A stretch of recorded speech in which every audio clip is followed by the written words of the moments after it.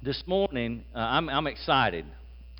Um the book of James. Go ahead and turn in your Bibles, if you would, to the book of James. It's right after Hebrews in the New Testament.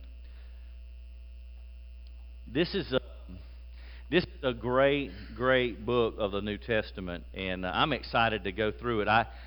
I've been praying. I was praying back even, I don't know, the first month of being here. I was praying what to do, where God would have us go.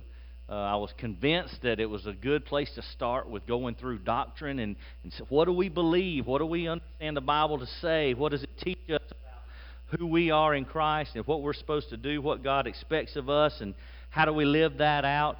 And then I began to pray, where would we go after that? And the book of James is such a practical, helpful little book of the New Testament. And let me just tell you a little bit about James. The author of the, anybody want to guess who the author of the book is? James. Good guess. It is James. That's right. The author of the letter is James, but James is the half brother of Jesus. He's the half brother because they had the same mother, but different father, obviously. But half brother. Here's the thing, though, about James.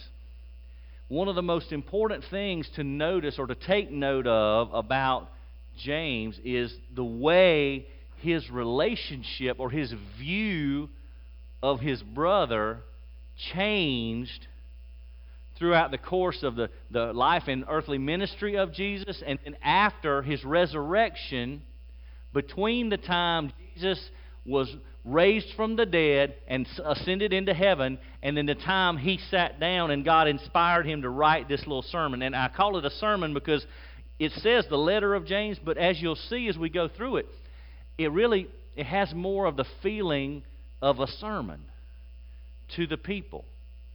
And so he wrote this sermon. Most scholars agree, based on the evidence and the context, that James wrote this about the early 40s or mid 40s of AD. So you're talking about perhaps 10 years or less between the time Jesus died, was buried, rose again, ascended, and the time James was inspired to write this. So real close to the events of the life of Christ. And here's the thing about that. As all of the disciples at the time, they were slow to come around to knowing who Jesus was and believing that Jesus really was the Christ. They said some things about that. They felt like that was probably true. They saw all that Jesus did. They heard all that he taught. But it wasn't until after the resurrection and they saw him resurrected in bodily form that really took hold of their hearts. And you read that in the New Testament, especially at the end of the Gospels. You see what happened to them and how even Thomas doubted and said, well, unless I see him and put my hand on the wounds, I'm not going to believe. Well, James, his perspective completely changed in those 10 years, and he came to understand and believe that his half-brother was the Messiah of God. He was the Son of God, the Savior of the world, and we see that at the very beginning. We're going to see it as soon as we read the first verse of this thing. And so the other thing to notice is, and this is why I say it's more of a sermon, you see who he's writing to, and we're going to see that at the beginning of this sermon also. You know, Paul, the Apostle Paul, had kind of a pattern that he would write to the churches. And you see that, to this church in this city. You see the name of the letters, name for the city where the church was. But James, as we're going to see, he's writing to a whole group of believers that are all over, geographically, are all over the place. And so it's more of a sermon content than it is a letter. And it says they're dispersed. We're going to read this when we read these first 11 verses. They're dispersed. They're scattered. But here's why. They're scattered mainly because of persecution. Persecution of the way. You know, you see that in the New Testament, especially in the book of Acts. You read that very often. Those who were part of the way. You know why it was called the way? Jesus says, I'm the way, and the truth, and the life. And so it became known in that culture at that time, those who were following the way. And so they're dispersed because they're being persecuted. We're talking about Jews that have come to believe Jesus is the Christ, the long-awaited Messiah, and they're being dispersed and persecuted because of it. And so that's why James is writing to them. It's a word of encouragement, a sermon of encouragement. And let me make three final little points here before we get started. Three things about the book of James that are just make it so very helpful. First of all, James is very practical. It's a very practical sermon. He offers the reader wise counsel about everyday issues and things that we're facing. He wrote this in the first century, and yet it's timely for us. So practical wisdom. Second, James is very concise. James doesn't mince words. He knows what he's going to say. He knows what he means, and he gets right to the point. And that's helpful. It's only 5 chapters, but James knows what he's trying to say because the Holy Spirit is giving him the message. And third, James uses metaphors and illustrations a lot. And that's so helpful because it makes his words, one, easy to understand, but two, easy to remember. And so by using these metaphors and illustrations and comparisons, it helps the reader to hang on to the words that he offers. And that last characteristic, the illustrations and the comparisons, that makes this book, James, a favorite among many modern-day Bible readers. So, without any further delay, I just want to give you a little bit of background before we jump right in. Let's start with verse 1. We're going to pay our attention to the first 11 verses this morning as we start with this sermon from James, the brother of Jesus. Let's begin in verse 1 and follow along with me as I read. James, a bondservant of God and of the Lord Jesus Christ, to the 12 tribes who are dispersed abroad, greetings. Consider it all joy, my brothers and my sisters, when you encounter various trials, knowing that the testing of your faith produces endurance. And let endurance have its perfect work, so that you may be perfect and complete, lacking in nothing. But if any of you lacks wisdom, let him ask of God, who gives to all generously and does not reproach, and it will be given to him. But he must ask in faith without any doubting, for the one who doubts is like the surf of the sea, driven and tossed by the wind. For that man ought not to expect that he will receive anything from the Lord, being a double-minded man, unstable in all his ways. But the brother of humble circumstances is to glory in his high position, and the rich man in his humiliation, because, like flowering grass, he will pass away. For the sun rises with a scorching wind and withers the grass, and its flower falls off, and the beauty of its appearance is destroyed. So too, the rich man in the midst of his pursuits will fade away. May God honor the reading of his word. Would you pray with me? Lord, I pray in Jesus' name that you'll speak clearly to us by your Spirit. Help us to understand, Lord. Give us open and attentive ears to hear. Give us willing hearts and minds to understand. And God, I pray you give us the strength we need to be obedient. Help us to do what your word tells us to do. Help us to take it to heart and live it out. In Jesus' name, amen. All right. So as we go through these first 11 verses, we're going to take verse 1 kind of by itself as a greeting and just make a few notes about that. Then there's 3 main ideas here in these first 11 verses that we'll make sure we don't miss out on. So first of all, let's look at verse 1, because this tells us, one, who's writing, tells us who he's writing to, and it tells us a little bit about those 2 groups. First of all, James, a bond servant. Now, he's the half-brother of Jesus, but he says he is a bond servant. This is what he calls himself, a bond servant of God and the Lord Jesus Christ. And there's a couple things there we got to make sure we don't miss. First of all, he says God and the Lord Jesus Christ. Now, Lord and Christ, understand, are both titles.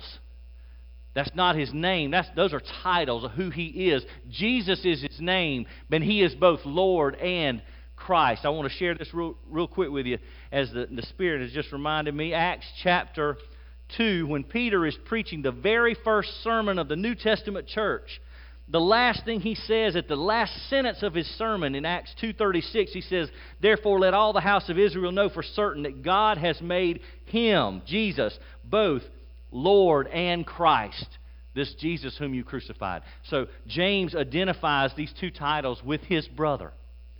He's not just my brother. He's Lord. He's Christ. In other words, he's God. So James says, this is who he is.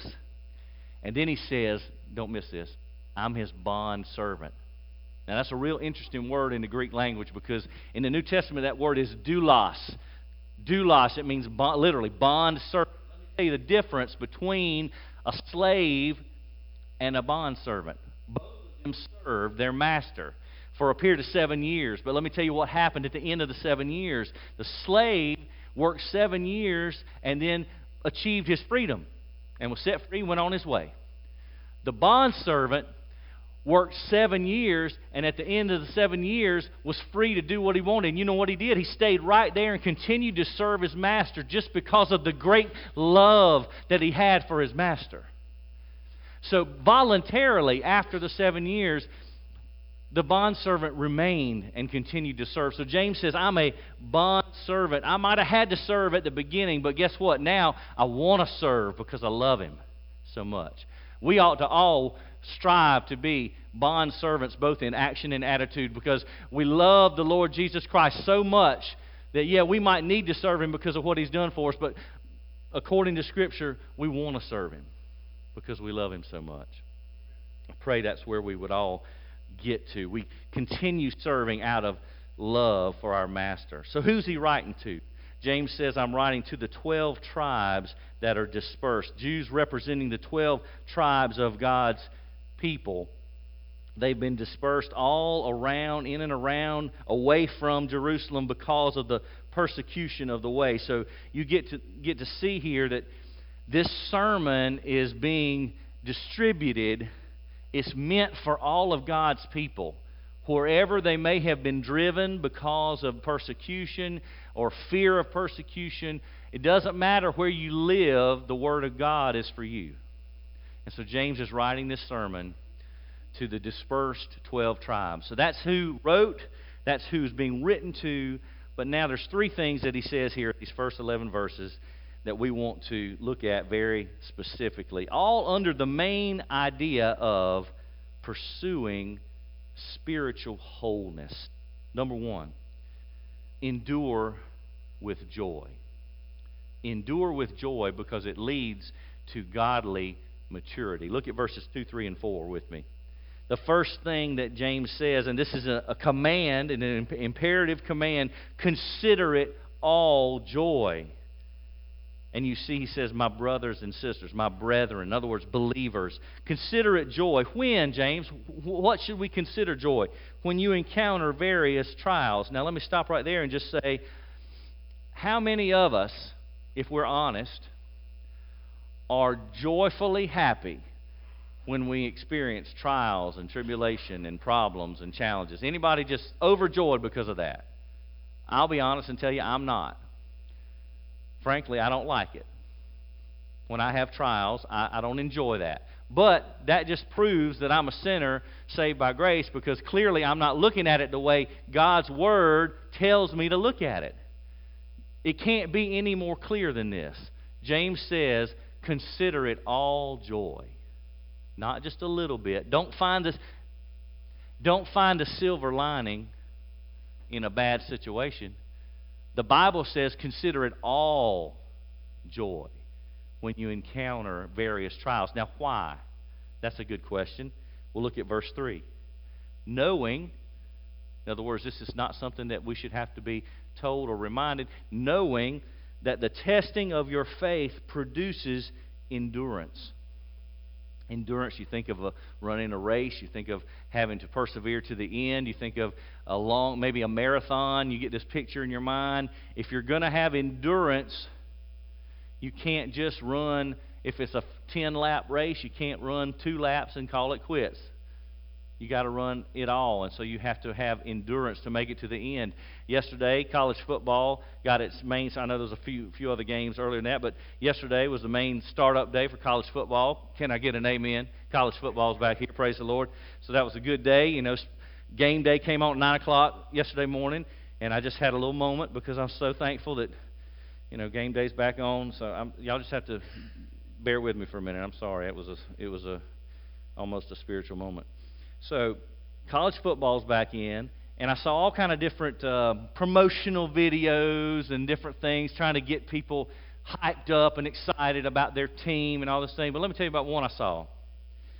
One of them I saw was between the third and fourth quarters of a particular game yesterday, when the video, that the main character of the video was the strength and conditioning coach for the team.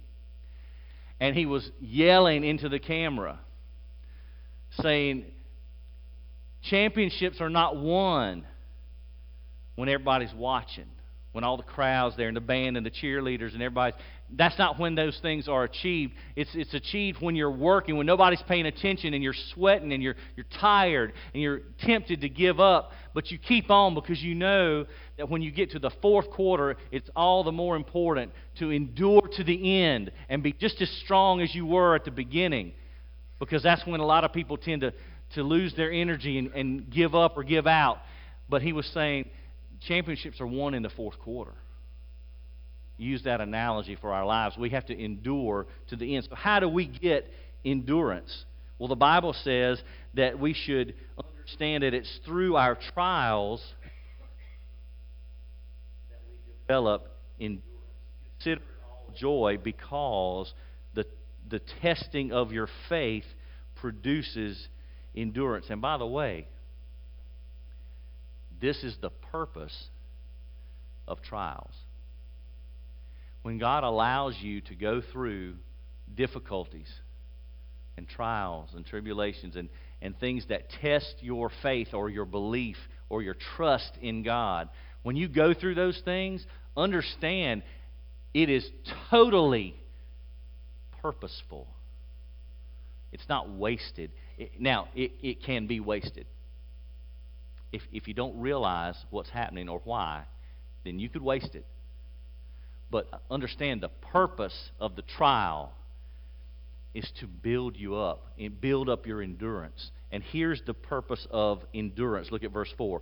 Let endurance, there's another command. Let endurance have its perfect work. What is the work that this endurance is doing in the life of the believer?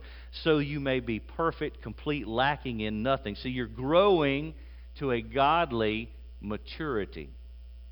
So here's the summary of that first point, that we should endure with joy. Consider it all joy when we encounter various trials.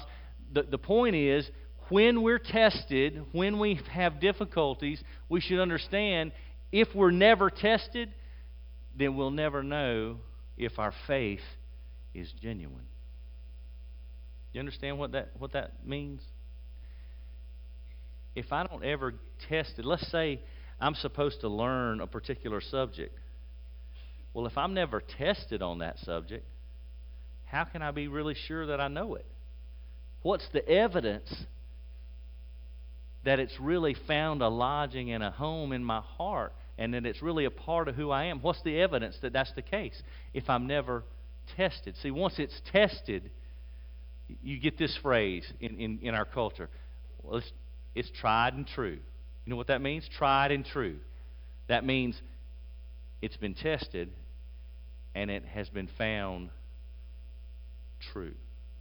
It's made it through the test. Endure trials with joy, leading to godly maturity. God brings difficulties into the lives of believers for a purpose, and it can be accomplished only if we respond to our problems in the right way. This makes us stronger Christians. That's number one, endure with joy. Number two, ask with faith for godly wisdom. Look at verse 5 down to verse 8. This is a very well-known verse in the book of James, chapter 1, verse 5. But if any of you lacks wisdom, now let me show you the connection between these two. Look at the end of verse 4. What is endurance accomplishing in the Christian? you would be perfect, complete, lacking in nothing, right? Lacking in nothing. In other words, you're not falling short in any area. But, he says in verse 5, but if you lack wisdom. Well, didn't he just say lacking in nothing?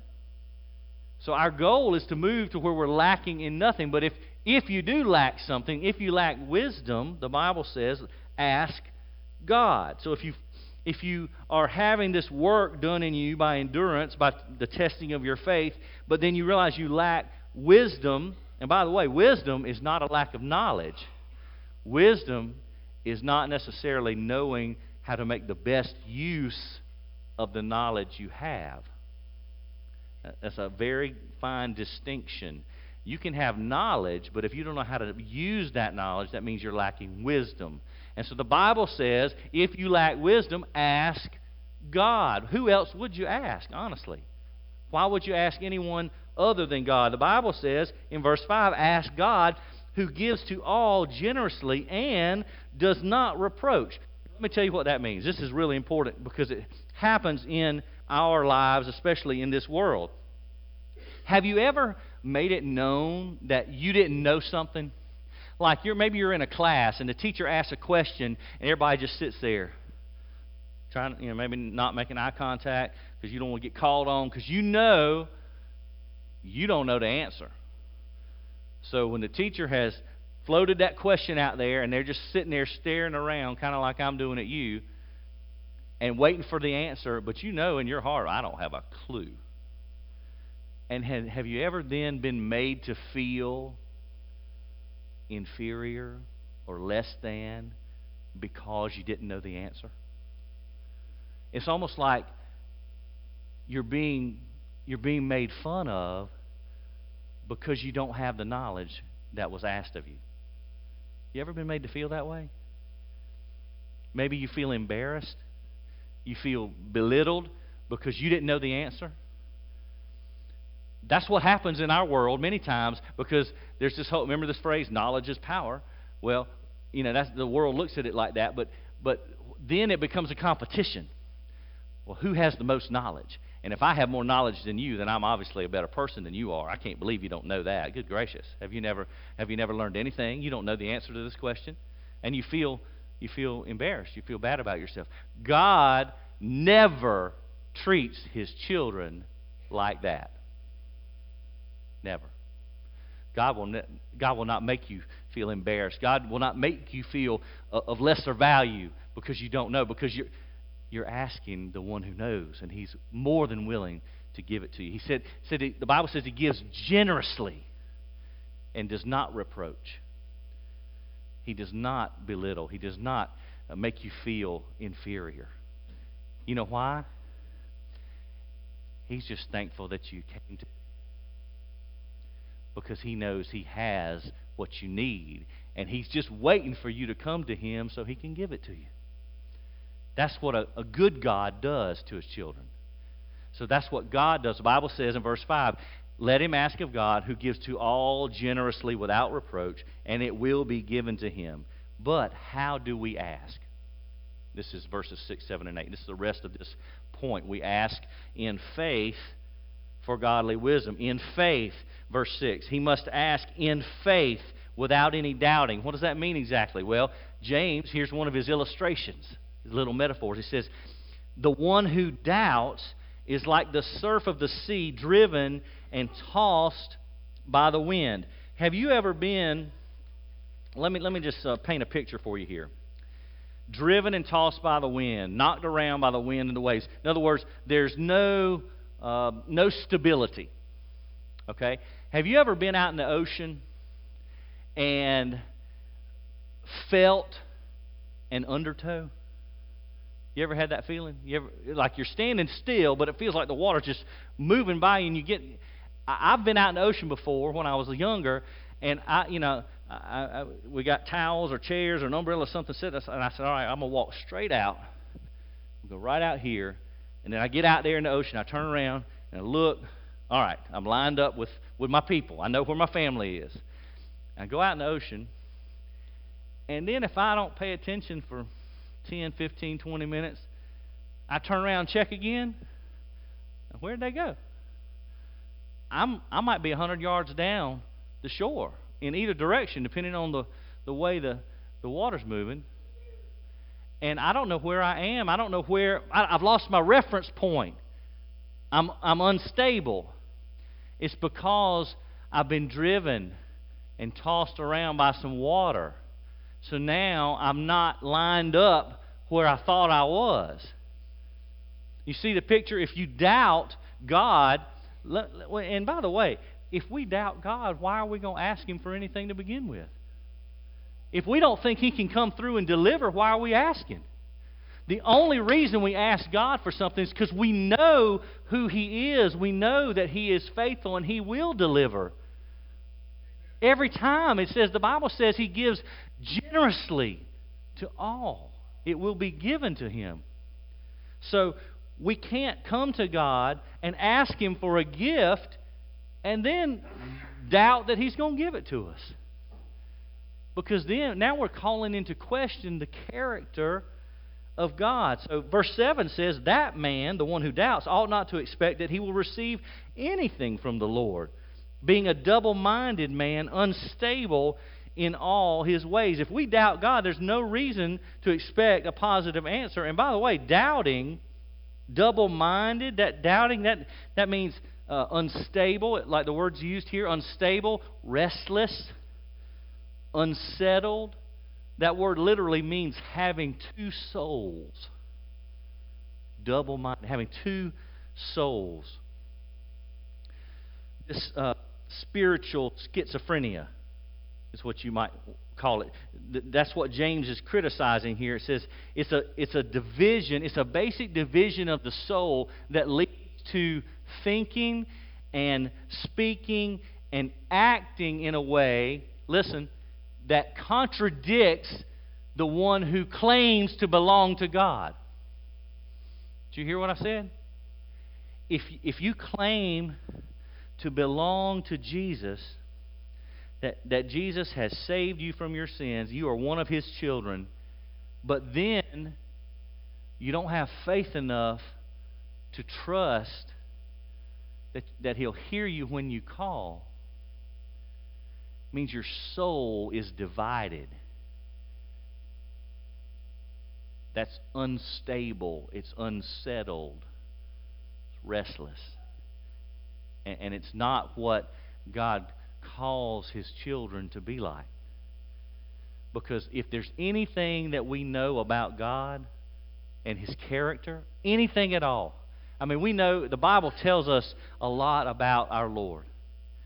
But if there's anything that we know about God, He is faithful all the time in every way.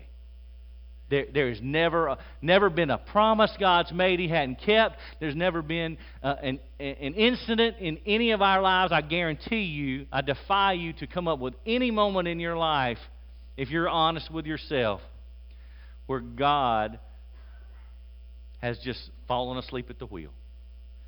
Oh, I know it might feel like that sometimes. But God, the Bible says, when we are faithless, He is still faithful. He cannot deny Himself. God is who He is. His character, all His characteristics are perfect. He will not fail us.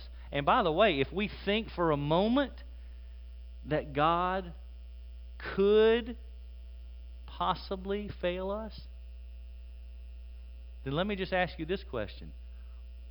On what are we banking our salvation?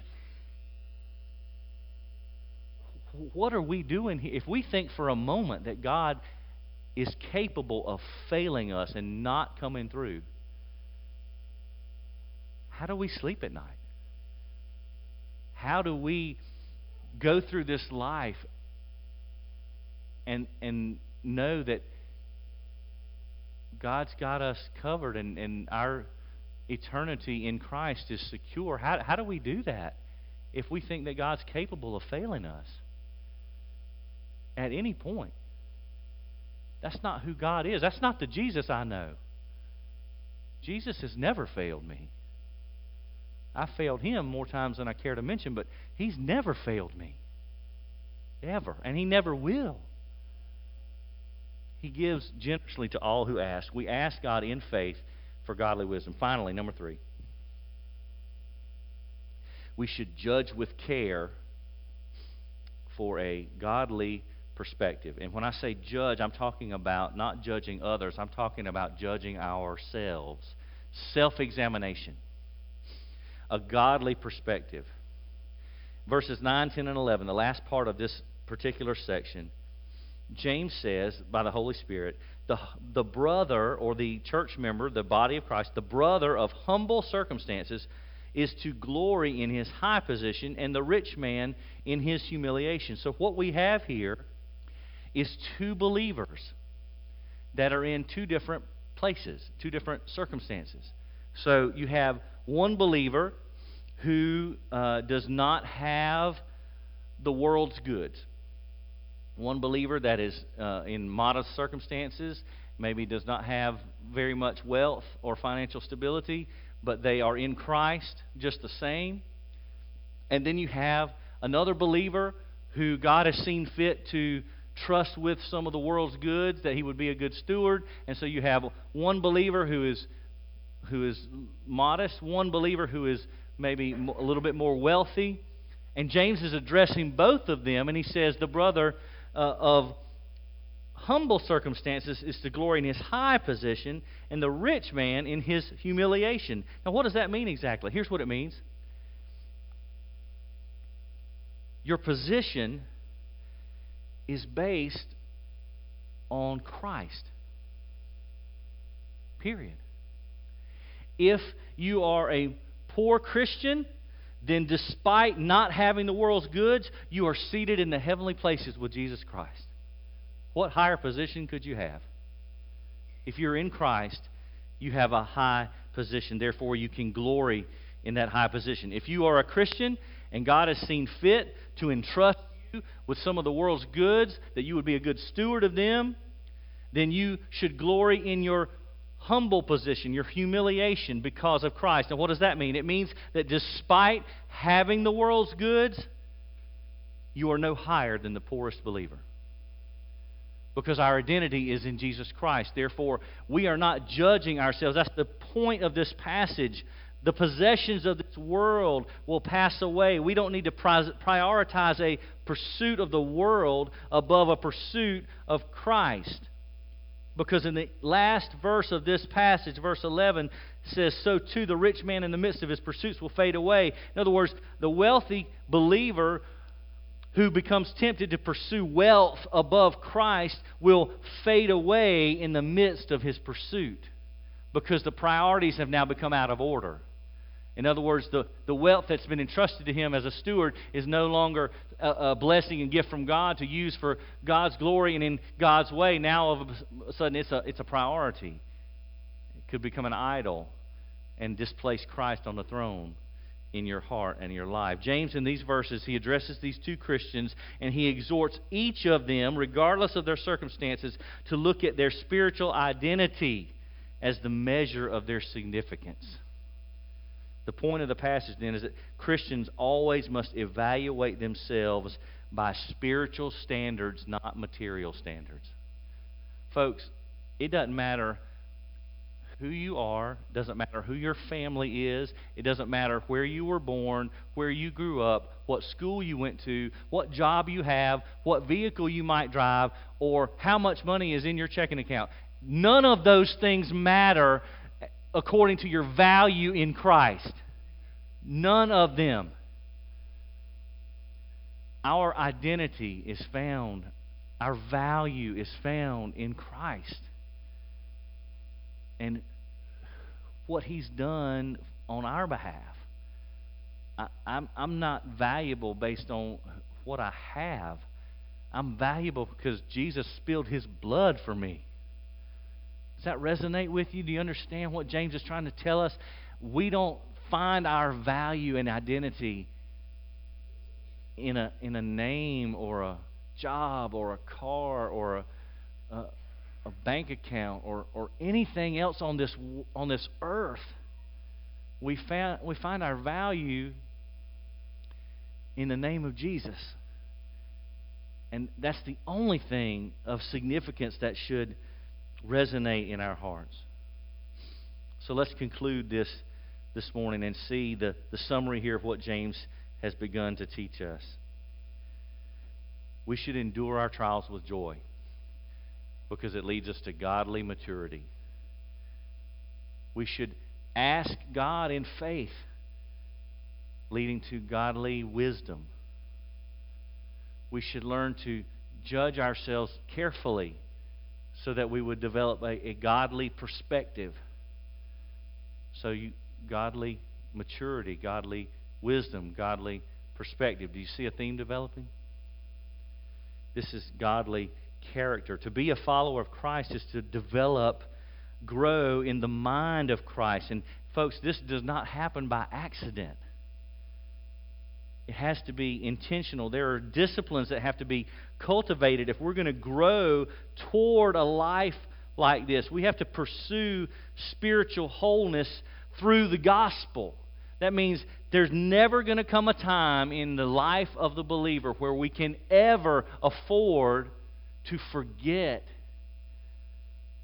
the life, death, burial, resurrection, ascension of Jesus Christ. Those things, that story, that true historical account of Christ, that has to be forefront in our minds all the time, because that's going to lead us into a godly character. It's our only hope to be spiritually whole, is to hold on to Jesus with everything we have. And if you want to be like Him, you got to spend time with Him. That's a rule. If you want to be like Jesus, you got to spend time with Jesus. And here's the last thing I'm going to say about this, and then we'll pray and be done. You know, there's a test. There's a test for how we're doing in our progress toward being spiritually whole. You ready? Here's the test. Do we show up with a bib or an apron?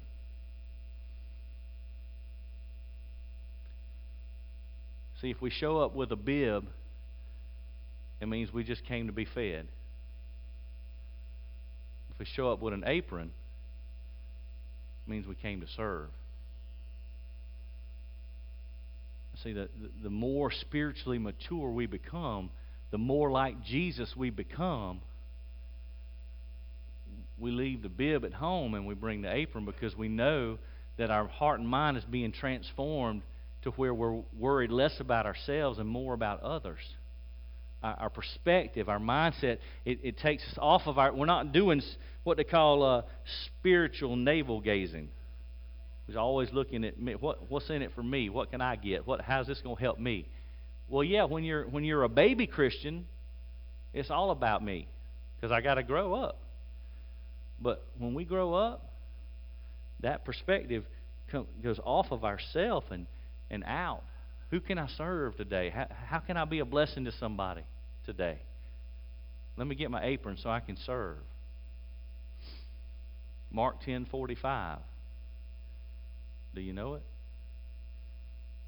Even the Son of Man did not come to be served, but to serve and give His life a ransom for many. That's the life we should be looking for. Let's pray.